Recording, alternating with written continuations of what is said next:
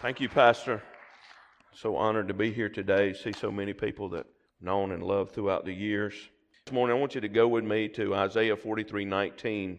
It's really about what God is doing in this new decade that we're entering into. We're not just entering into a new year, 2020, but we're entering into a new era in the body of Christ. We have not been this way before. God is doing a new thing, and I want to talk to you for a few minutes about that. Isaiah chapter 43, verse 19. I want to read it from the New King James Version, and then I want to share it from the Passion Translation. Behold, I will do a new thing now, it shall spring forth. Shall you not know it? I will even make a road in the wilderness and rivers in the desert. Let's read it from the Passion Translation. Listen to what it says. I am doing something brand new. Everybody say brand new. Something unheard of. Even now it sprouts and grows and matures. Don't you perceive it? I will make a way in the wilderness and open up flowing streams in the desert. There is a 6-letter word that we don't often hear talked about in church settings. It's simply spelled this way, C-H-A-N-G-E. Everybody say that with me, change. I've never understood why we're so resistant often in the body of Christ to change in the church. Perhaps one reason is because we are resistant to change is because we limit the Holy One of Israel by our past experiences or our own limited understanding. Recently, Beth and I, in a time of prayer and in seeking the Lord spoke to me and He said, son, in this season, don't limit me. Don't limit the Holy One of Israel. In Psalm 78, verse 41, it says, yes, again and again, they tempted God and they limited the Holy One of Israel. We must not limit God by our past experiences because God is greater than our past. We must not limit God by our own understanding because Isaiah 55 verse 8 and 9 says, my thoughts are not your thoughts, nor are my ways your ways, says the Lord, for the heavens are higher than the earth, so are my ways higher than your ways, and my thoughts than your thoughts. So I believe we must take the limits off of God. Every year I go to the Lord and I seek God for prophetic direction for the coming year. Last year, as I was seeking the Lord for the year 2019, He gave me the simple phrase, GPS. How many of you have a GPS in your car? And as I came up to 95 today from Silver Spring, where I was staying with my daughter, as I came up 95, Siri. And Siri don't understand me. Siri just cannot get a hold of my southern accent. But Siri said, as you come up here, take the exit to the right. There was no exit to the right. It was just 95 was going right. I thought, that's not an exit. She got that wrong. GPS, Global Positioning Systems. And GPS simply stood for this. G was the goodness of God. How many of you experienced God's goodness last year? Somebody didn't have a house and received a house. That's the goodness of God. Somebody got their heart fine-tuned, didn't have to have a pacemaker. That is the goodness of God. Did anybody experience the goodness of God? As a matter of fact, when I drove up, I saw it right up on the it used to say exit 32B and all of that, but now it says God is good. Hallelujah. I want to tell you, God revealed His goodness, and He's not finished revealing His goodness in this year. The second thing, P, stands for positioned by God. There was a lot of movement in the body of Christ last year. There was a lot of shifting and shaking in the body of Christ. God's just trying to get us in position because God's about to visit us one more time in these last days. God's not finished with visitation. The church's best days is not behind it because the glory of the latter house is going to be greater than the glory of the former house. Can you say amen? Then the last S, GPS, the last was for storms. Last year was stormy. Some of us walked through some storms. I'll say last year was one of the most challenging years that Beth and I have had in ministry, in our whole ministry of 32 years or more. It was a challenging year. It was a stormy year. But I want to tell you the goodness of God and the positioning of God resulted from the storm. Some of you are encountering some storms today, maybe in your health, maybe in your finances, maybe in your emotions, and maybe in your family. I don't know where you are today, but God knows where you are. And I've come to tell you that the storm's not going to tear you up, but God's going to use the storm to take you up. The storm is not going to overwhelm you, but in the midst of the storm, God is going to reveal His goodness. We serve a good Father. If I had to title this year, I would title it as the year of double. The year of double. Now, when I get an ice cream, I don't want a single scoop. I want a double scoop. Why would I call this a year of double? It's 2020. Double. Recently, in a time of prayer, the Lord spoke these words. He said, you will break through. 2020 will be a year of double. Double for your trouble. Look at your neighbor and say, I'm going to have double for my trouble. But we're not just entering a new year, we're entering a new decade. And we're also entering into a new era. Joshua chapter 3 verse 4 says, yet there shall be a space between you and it, about 2,000 cubits by measure. Do not come near it, that you may know the way by which you must go, for you have not passed this way before. We must learn in this season to follow the ark of His presence. We must allow Him to lead and direct our footsteps. We must return to being led by the Spirit. Too many in the church today allow the culture to define their values. We surrender to the pressures of our culture and abandon the boundaries of the Word of God. Listen to Galatians chapter 5, verse 16 through 18. I say then, walk in the Spirit, you shall not fulfill the lust of the flesh. For the flesh lusts against the Spirit, and the Spirit against the flesh, and these are contrary to one another, so that you do not do the things which you wish. But if you are led by the Spirit, you are not under the law. Romans 6:14, for as many as are led by the Spirit of God, these are the sons of God. That word son is huios in the Greek. It means a place of maturity. You have come to a place of maturity in the things of God. The Holy Spirit has not come to thrill us. He's not come to entertain us or to make us feel good. He has come to manifest Jesus and to make us fall in love with Him. I love what David Wilkerson writes, and this is a quote from my book, that the mission and ministry of the Holy Spirit is threefold. Number one, to wean us from the world and to create in us a longing for the soon appearing of the Lord Jesus Christ. Number two, to convict us of everything that would blemish us. Ephesians 5:27 says that He may present it to Himself a glorious church, not having spot or wrinkle nor any such thing, that it should be holy and without blemish. Number three, to turn our eyes away from everything but Jesus. How do we navigate the days that we live in? How do we enter into this new era? We allow the Lord to direct our footsteps. Psalms 37:23 says, the steps of a good man are ordered by the Lord, and He delights in His way. Now, if you go back and you study the calendar, we are on what's called the Gregorian calendar. We have a solar calendar.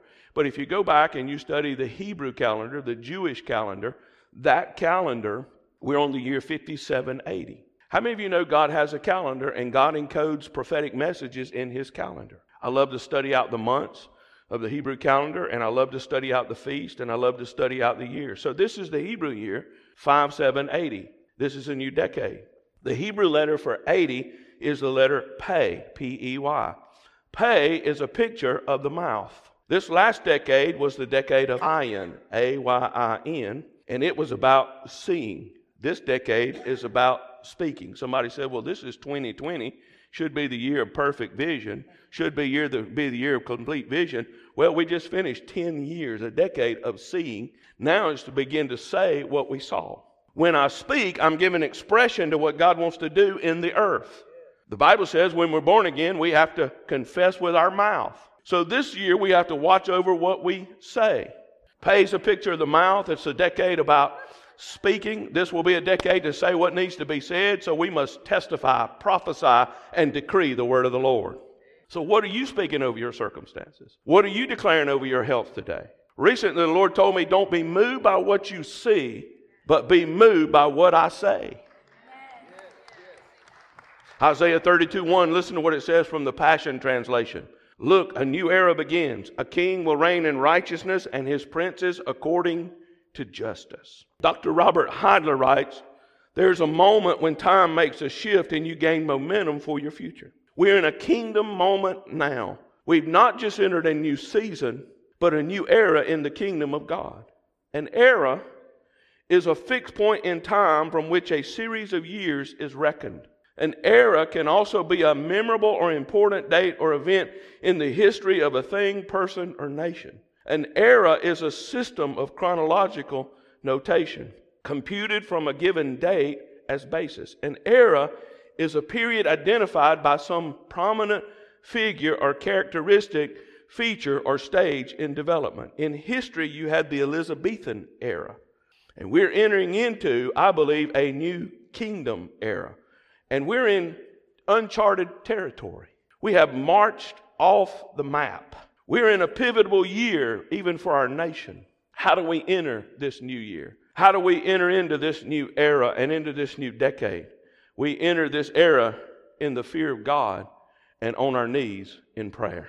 James 5:16 says the effective fervent prayer of a righteous man avails much. And one key scripture for this year is our text, Isaiah 43:19. And it's a key scripture for entering into this new era or this new decade. The New Living Translation says this, "For I'm about to do something new. See, I have already begun. Do you not see it? I will make a pathway through the wilderness. I will create rivers in the dry wasteland." So this is a brand new day. He's doing something unheard of.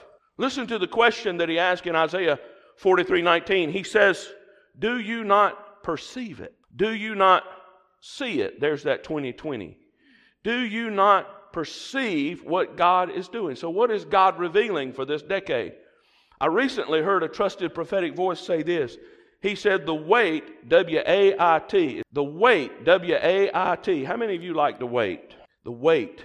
Some of us have been waiting on the promises of God. Some of us have been standing in faith. Some of us have almost gotten to the point where we want to give up on the promises of God because it has been so long. But I've come to tell you the W-A-I-T, the wait is over. But not just the W-A-I-T, but the weight, the W-E-I-G-H-T, the heaviness, the oppression, the difficulty, the spirit of heaviness that has been around that thing.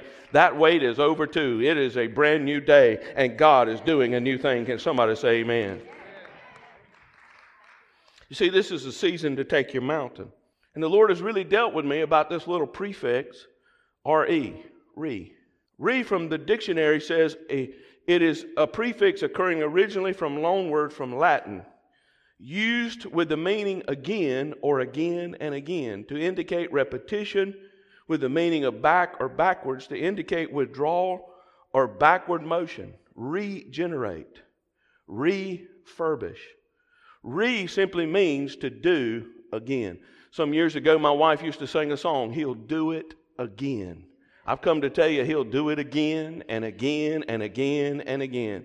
So this morning, I want to share some things that I believe God is saying related to this little prefix, re.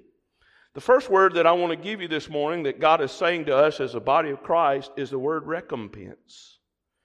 And I mean over and over since probably about October, the Lord, everywhere we turn, the Lord is speaking to us and giving us this word, recompense. Recompense. In times of prayer, the Lord will say, recompense. We'll just see it. We'll hear it. Have you ever noticed when God is highlighting something in your life, you'll start seeing it and hearing it in multiple sources? The Lord began to deal with my wife some years ago. This is her testimony, and you should hear her preach this sermon about hope. And He told her that in the year that our first child passed away, we lost our first child. Many of you know that testimony. Stillborn. He'd be 26 coming this May. That she said she lost her hope. She just didn't get her hopes up. If something was good, it was good. If something was bad, she dealt with it. But she didn't get her hopes up. And in the midst of all this, God said, it's time for you to get your hopes up. And God started highlighting hope. And for about 3 years now, every single day, she hears it, sees it. Some way she'll see hope. And one day we were up in Clemson. Y'all have heard of Clemson. They just lost to LSU. But she started seeing the word hope. And we were in Clemson one day. And at that time my daughter was a student there. And we used to go up and take her and whoever else she could find to supper. That night she said, I hadn't seen it all day. And I said, well, Lord, maybe this is the time. And she walked into a little coffee shop there called All In. And there on the counter was a little jar that somebody had made for someone that was struggling physically, and they were asking you to put change in, and across that jar was written, hope. So she made a picture and sent it to me. Look, hope, I saw it today. Just seen that word, and God has highlighted that, and that's become a big part of her ministry, and her ministry is called Letters of Hope today. It's become a part of our life, that word hope. So if God is highlighting something in your life, He's saying something to you. He's speaking something to you. And one of the words that God is highlighting for this season is the word recompense. Now, recompense is about payback. The enemy has to pay us back in the decade of pay. I've just been saying it this way, Lord, I'm going to get my pay in pay. And everywhere we turn, we hear and see the word recompense. Last Tuesday evening, before we went to bed, Beth said, I asked the Lord to give me a verse to read, and He just simply impressed on her, go to Isaiah 62:11. And on her iPad, I guess is where she was at, the version that she had turned to on her iPad was the Amplified version. Listen to what it says. Behold, the Lord has proclaimed to the end of the earth, say to the daughter of Zion, behold, your salvation comes in the person of the Lord. Behold, His reward is with Him, and His work and recompense before Him. Now, what is recompense? Let me tell you what recompense is. Recompense is repayment with indemnification. Recompense as defined as to repay, remunerate, reward, as for service, to give or pay compensation for, to make restitution or requital for damage, injury, or the like. Recompense is more than just being repaid. It is repayment with interest. Somebody ought to give God praise there. When I was living here, and I lived in Abingdon, Maryland, one day I was there on whatever road that is there, coming home from Bel Air, and I was sitting at a red light. That's what you do in Maryland. I lived here 13 years, 10 of them I was stuck in traffic, amen. So I was at this stoplight, and a guy just plowed right in the back of me. I didn't see him coming, I couldn't brace for it, and he hit me and just knocked me forward. He jumped right out, came right up to look at, he said, man, I'm so sorry, this is my wife's car, just driving it from the shop. Something happened to the brakes, I just could not stop, and he hit me. So I had some physical issues as a result of that accident. So I had to go through therapy, I had to go get x-rays, I had to do all those things. So his insurance company called me, and they would call me pretty regular and say, we want you to sign this paper so that I can get released and we can close this claim. And I wouldn't sign the paper just yet. I said, I want to make sure that everything's good, and I just, trying to be wise, not trying to get anything that I shouldn't get or anything. So finally, the lady called me one day, and she said, well, I see you finished your treatments. I see, have you been out of work, and did you miss time at work? I said, well, I'm on salary, and I never missed any time from work, and you don't have to reimburse me for that. She said, but we want to give you something for pain and suffering. I said, oh, I've had a lot of pain, and I've had a lot of suffering in my life. I might have even broke into song, nobody knows the troubles I've seen. But they gave me money for pain and suffering. That's a good definition of recompense. Beginning this year, there's going to be recompense. The enemy is going to have to repay us with interest, and he's even going to have to give you some money for the pain and the suffering that you had to walk through in that season of trial as those storms came upon you in the name of the Lord. I don't know about you, but the enemy's stolen some things from my family, and I'm ready to see him repay my family for our losses. And I'm not just going to get back my stuff, I'm getting it back plus interest. Now, what does the Bible say about recompense? Let me give you these real quick and we'll move on. Deuteronomy chapter 32, verse 35 says, vengeance is mine and recompense. 2 Samuel 22:21, the Lord rewarded me according to my righteousness, according to the cleanness of my hands, He has recompensed me. Psalms 18:20 says, the Lord rewarded me according to my righteousness, according to the cleanness of my hands, He has recompensed me. Isaiah 35 verse 4 say to those who are fearful hearted, be strong, do not fear. Behold, your God will come with vengeance, with the recompense of God. He will come and save you. In Proverbs 11:31, if the righteous will be recompensed on the earth, how much more the ungodly and the sinner. In Proverbs 16:31, it reveals that the thief has to restore sevenfold what was stolen. It's time for somebody in this house today to rise up in faith and declare, I'm going to receive repayment for all the things the enemy stole from me, and I'm going to get it with indemnification. I'm going to have it with interest in the name of the Lord. Come on, somebody, and give God praise. The second thing that God spoke to me is this will be a year that He will reopen doors. What does that mean? I wrote this down and I said, Lord, I want to research this. I want to find out what this means. Doors that have been closed will reopen this year. In 2017, the Lord instructed me to take a key. I gave my key to my wife. And you remember I came here with keys, gave everybody keys. I took those keys all over the place. I took them to London. I took them to Panama. I had 4 guys with me going to Panama, and I gave them all keys. We had about 500 keys. We had these bags of keys. And when I went through the security, the guy said, what in the world is all these keys? I said, look here, I'm a pastor. I'm going on a mission trip. This is a sermon. And I gave him a little synopsis of the sermon. He said, oh, praise the Lord. He said, I just came. There you go. There's a key. This thing has been to Lebanon, everywhere. It's going to Turkey in a few weeks. Praise God. And I took that key and I said, here's what I'm doing. I'm taking these keys and preaching a message in Panama. He said, oh, praise the Lord. He said, I just got back from the Dominican Republic. I'm a believer. Just bring your keys on through. So the Lord just got our keys on through the airport. I'm telling you, when I left Panama, every kid in Panama, everybody in that church had a key around their neck. The pastor had it around the dash of his car. He said, it's the key to the kingdom. And I mean, God used that. And on a Friday night in Panama, we had a Holy Ghost service where God opened the heavens and he broke oppression and an attack that had gone on against that church where a powerful witch had put a death warrant on that pastor and his pastor's family out of Venezuela, and they for months had prayed and fasted and sought God. And that night we took the key and we unlocked the heavens, and the heavens came down and the glory of God invaded that church. And I want to tell you something, these keys have been something. So just last year the Lord spoke to Beth and I. He said, go to D.C. and take a key. Take a key and go to D.C. See, I'm simple, so God speaks to me in simple ways. And I took my key and I went all over D.C. Before I came here, and I prayed and I unlocked things. My daughter flew up on a Friday and I picked her up at BWI because she was going to talk to them at Catholic University. She'd already been accepted, but they hadn't offered her any money. She said, Daddy, I've got to have a breakthrough. I've got to have that. We took our key and went around D.C. praying. Listen, not only did they offer her scholarship, but they gave her a fellowship, the Angleton Fellowship. They give it out every 3 years to one student. After we unlocked what God was doing with that key, God provided for my daughter. And today she's in Catholic University as a PhD student because God used that key. So on this journey, I used this key to lock up the past and unlock the promised provision and the unfulfilled prophecies of the past that had not yet been realized. I did not realize that the following year would be the year of the door. When I started studying out the Hebrew year, I thought, wow, it's the year of the door. The year before, I'm going along unlocking. The next year, it's the year of the door. I already had the key in my hand for the door that God was about to open.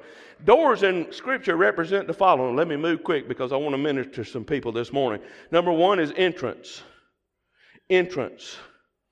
Genesis 4:7, if you do well, will you not be accepted? If you do not do well, sin lies at the door and its desires for you, but you should rule over it. Number two is access. Jesus said, I am the door of the sheep. He also said, my sheep know my voice. Now notice Jesus is at the door. He's the door. He's the key. And it's access. It's access to the Father. We pray to the Father in the name of Jesus. And then what he says, I am the door. If anyone enters by me, he will be saved and go in and out and find pasture. You go down to verse 10, chapter 10, verse 10, it says, the thief comes to steal, kill, and destroy. Where's the battle? It's at the door. It's at the door of your breakthrough. It's at the place of your breakthrough. That's where the battle is. Number three, a door represents opportunity. 2 Corinthians 2:12, Paul says, a door was opened to me in Troas by the Lord. Number four, a door represents revelation, invitation. Revelation 4:1, after these things I looked and I heard a voice like a trumpet, and it was saying, come up higher. And I felt a door open in heaven. God opened a door in heaven. That is an invitation to come to the throne room of God, to sit in heavenly places with Christ Jesus. But that is also a place of revelation and unveiling where God will reveal what He has for you. Some of you are wondering, what does God have for me next? Where is my place? What is God going to do with me? Well, I want to tell you there is a door opened in heaven where God will reveal to you what He has for you in this season. Can somebody give God praise? Number five, a door represents power. Acts 14:27. Now when they had come and gathered the church together, they reported all that God had done with them and that He had opened the door of faith to the Gentiles. Number six is deliverance. Acts 5:19. But at night an angel of the Lord opened the prison doors and brought them out. You remember Peter? Locked up in prison, in solitary confinement, in the maximum security cell because he preached Jesus. He was a threat to that whole religious structure. And they were getting ready to execute him. And the Bible said the church was praying without ceasing. Man, they was having a prayer meeting. I believe it was a Pentecostal prayer meeting. Man, they was praying loud. They were serious. They were travailing before God. They were walking around praying. And the Bible said Peter was asleep. Now listen, if I was facing execution tomorrow, I might not be asleep. But Peter had perfect peace. And the church was praying, and an angel came into that prison, walked right through those steel doors, and when Peter came to himself, he's standing out on the street outside the prison, and he went to the church and knocked on the door of the church, and they wouldn't let him in. They said, "You can't be Peter, you're in prison and we're in here praying." Tells me they weren't praying with a lot of faith, but God honored their prayers. Come on, somebody. And God will open a door for you even if it's in prison and bring you out. I've come to tell you, He's a God of deliverance.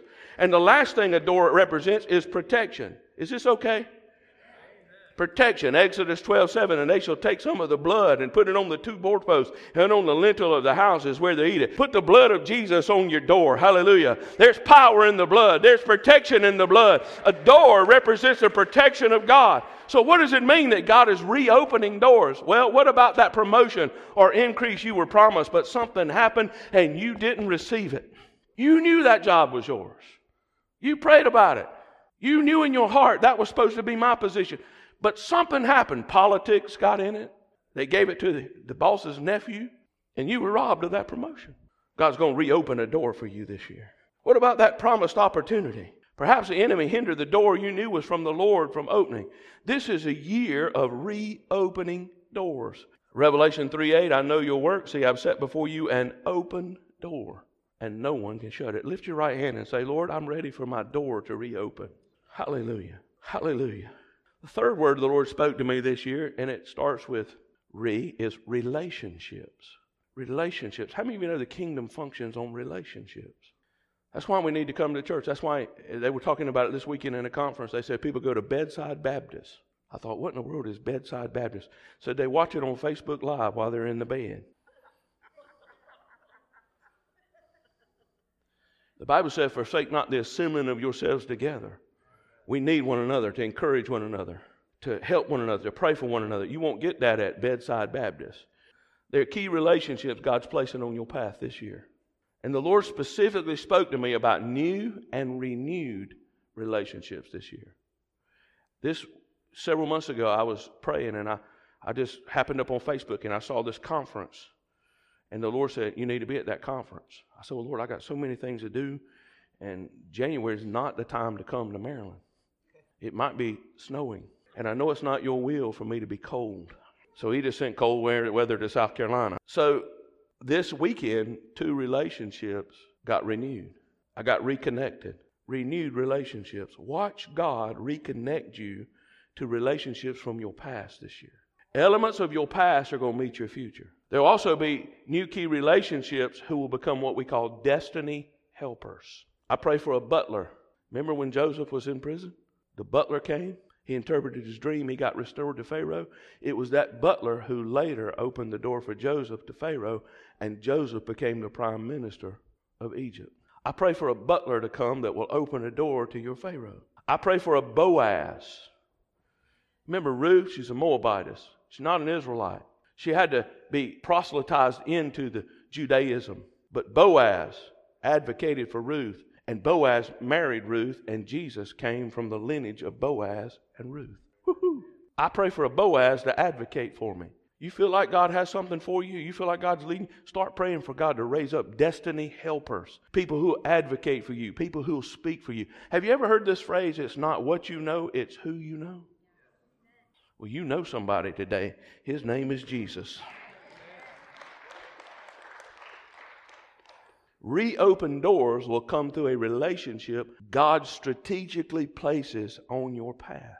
Proverbs 18:24 says, "A man who has friends must himself be friendly, but there's a friend who sticks closer than a brother." 2 Corinthians 6:14, "Do not be unequally yoked together with unbelievers, for what fellowship has righteousness with lawlessness, and what communion has light with darkness?" This is a year of relationships. Watch those relationships. Watch those destiny helpers that come into your life. Watch that supervisor that takes an interest for you and says, "I see potential in you. I see something in you. I'm going to help you. I'm going to work with you. That particular person is going to be the relationship that opens the door for your promotion or for the place that God has for you. So get ready and watch those relationships. Number 4, and this is a big one, there's a removal of reproaches this year. I wish I could just preach this. If you study the life of Joshua, there are 3 stops in the life of Joshua. The first is Jericho. Jericho was walled up to the heavens. I've been to Jericho. That was the first stop into the promised land where they had to defeat the Jericho. The second place they went to was a place called Gilgal. The third was a place called Shechem. Jericho and Shechem were bookends in Joshua's life. But they came to a place called Gilgal. Gilgal means to roll away. Joshua 4:19 says, "Now the people came up from the Jordan on the 10th day of the first month, and they camped in Gilgal on the east border of Jericho." And in Joshua chapter 5, verse 2 and 4, Joshua made flint knives, and he circumcised the sons of Israel who had never been circumcised in the wilderness. Now think about this. He turned his back on his enemies, and he incapacitated his armies. God required him to do this. Sometimes God will require you to lay down your weapons and to incapacitate you in the presence of your enemies because God is going to fight your battle for you. And he told them, "Sanctify yourself, for tomorrow I will do wonders among you." In verse 9, after all the Jewish men had been circumcised, we learned the results. Then the Lord said to Joshua, "This day I have rolled away the reproach of Egypt from you. Therefore the name of the place is called Gilgal to this day." I want you to see this. I have rolled away the reproach of Egypt from you. What was the reproach of Egypt? The children of Israel were on the stage of the nations. They were making fun of them that they were slaves in Egypt. If God is so good, if the God you serve is great, how can a great God allow you to be slaves? A reproach is the wagging of the tongue of the enemy. And he'll say this, there's an inconsistency between your testimony and your predicament. I'm testifying that God is good, but I'm dealing with sickness in my body. I'm testifying that God is my healer, yet I have sickness in my body. I'm testifying that God is my source and my supply, yet I'm battling a financial issue in my life. You see, a reproach is when your promise does not meet up with your circumstance. And he said, now I'm going to roll away the reproach. Their testimony rises up that they serve a mighty God. They serve a mighty God.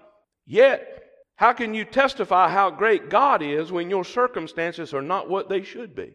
I like what Ron Carpenter Jr. said. He said, I was broke, but I didn't think I was supposed to be. I was sick, but I didn't think I was supposed to be. I had trouble from the enemy, but I didn't think I was supposed to. You see, the Bible said, no weapon formed against you shall prosper. It didn't say the enemy wouldn't come against you, but it said the enemy cannot cause that weapon to prosper because you're a child of the King.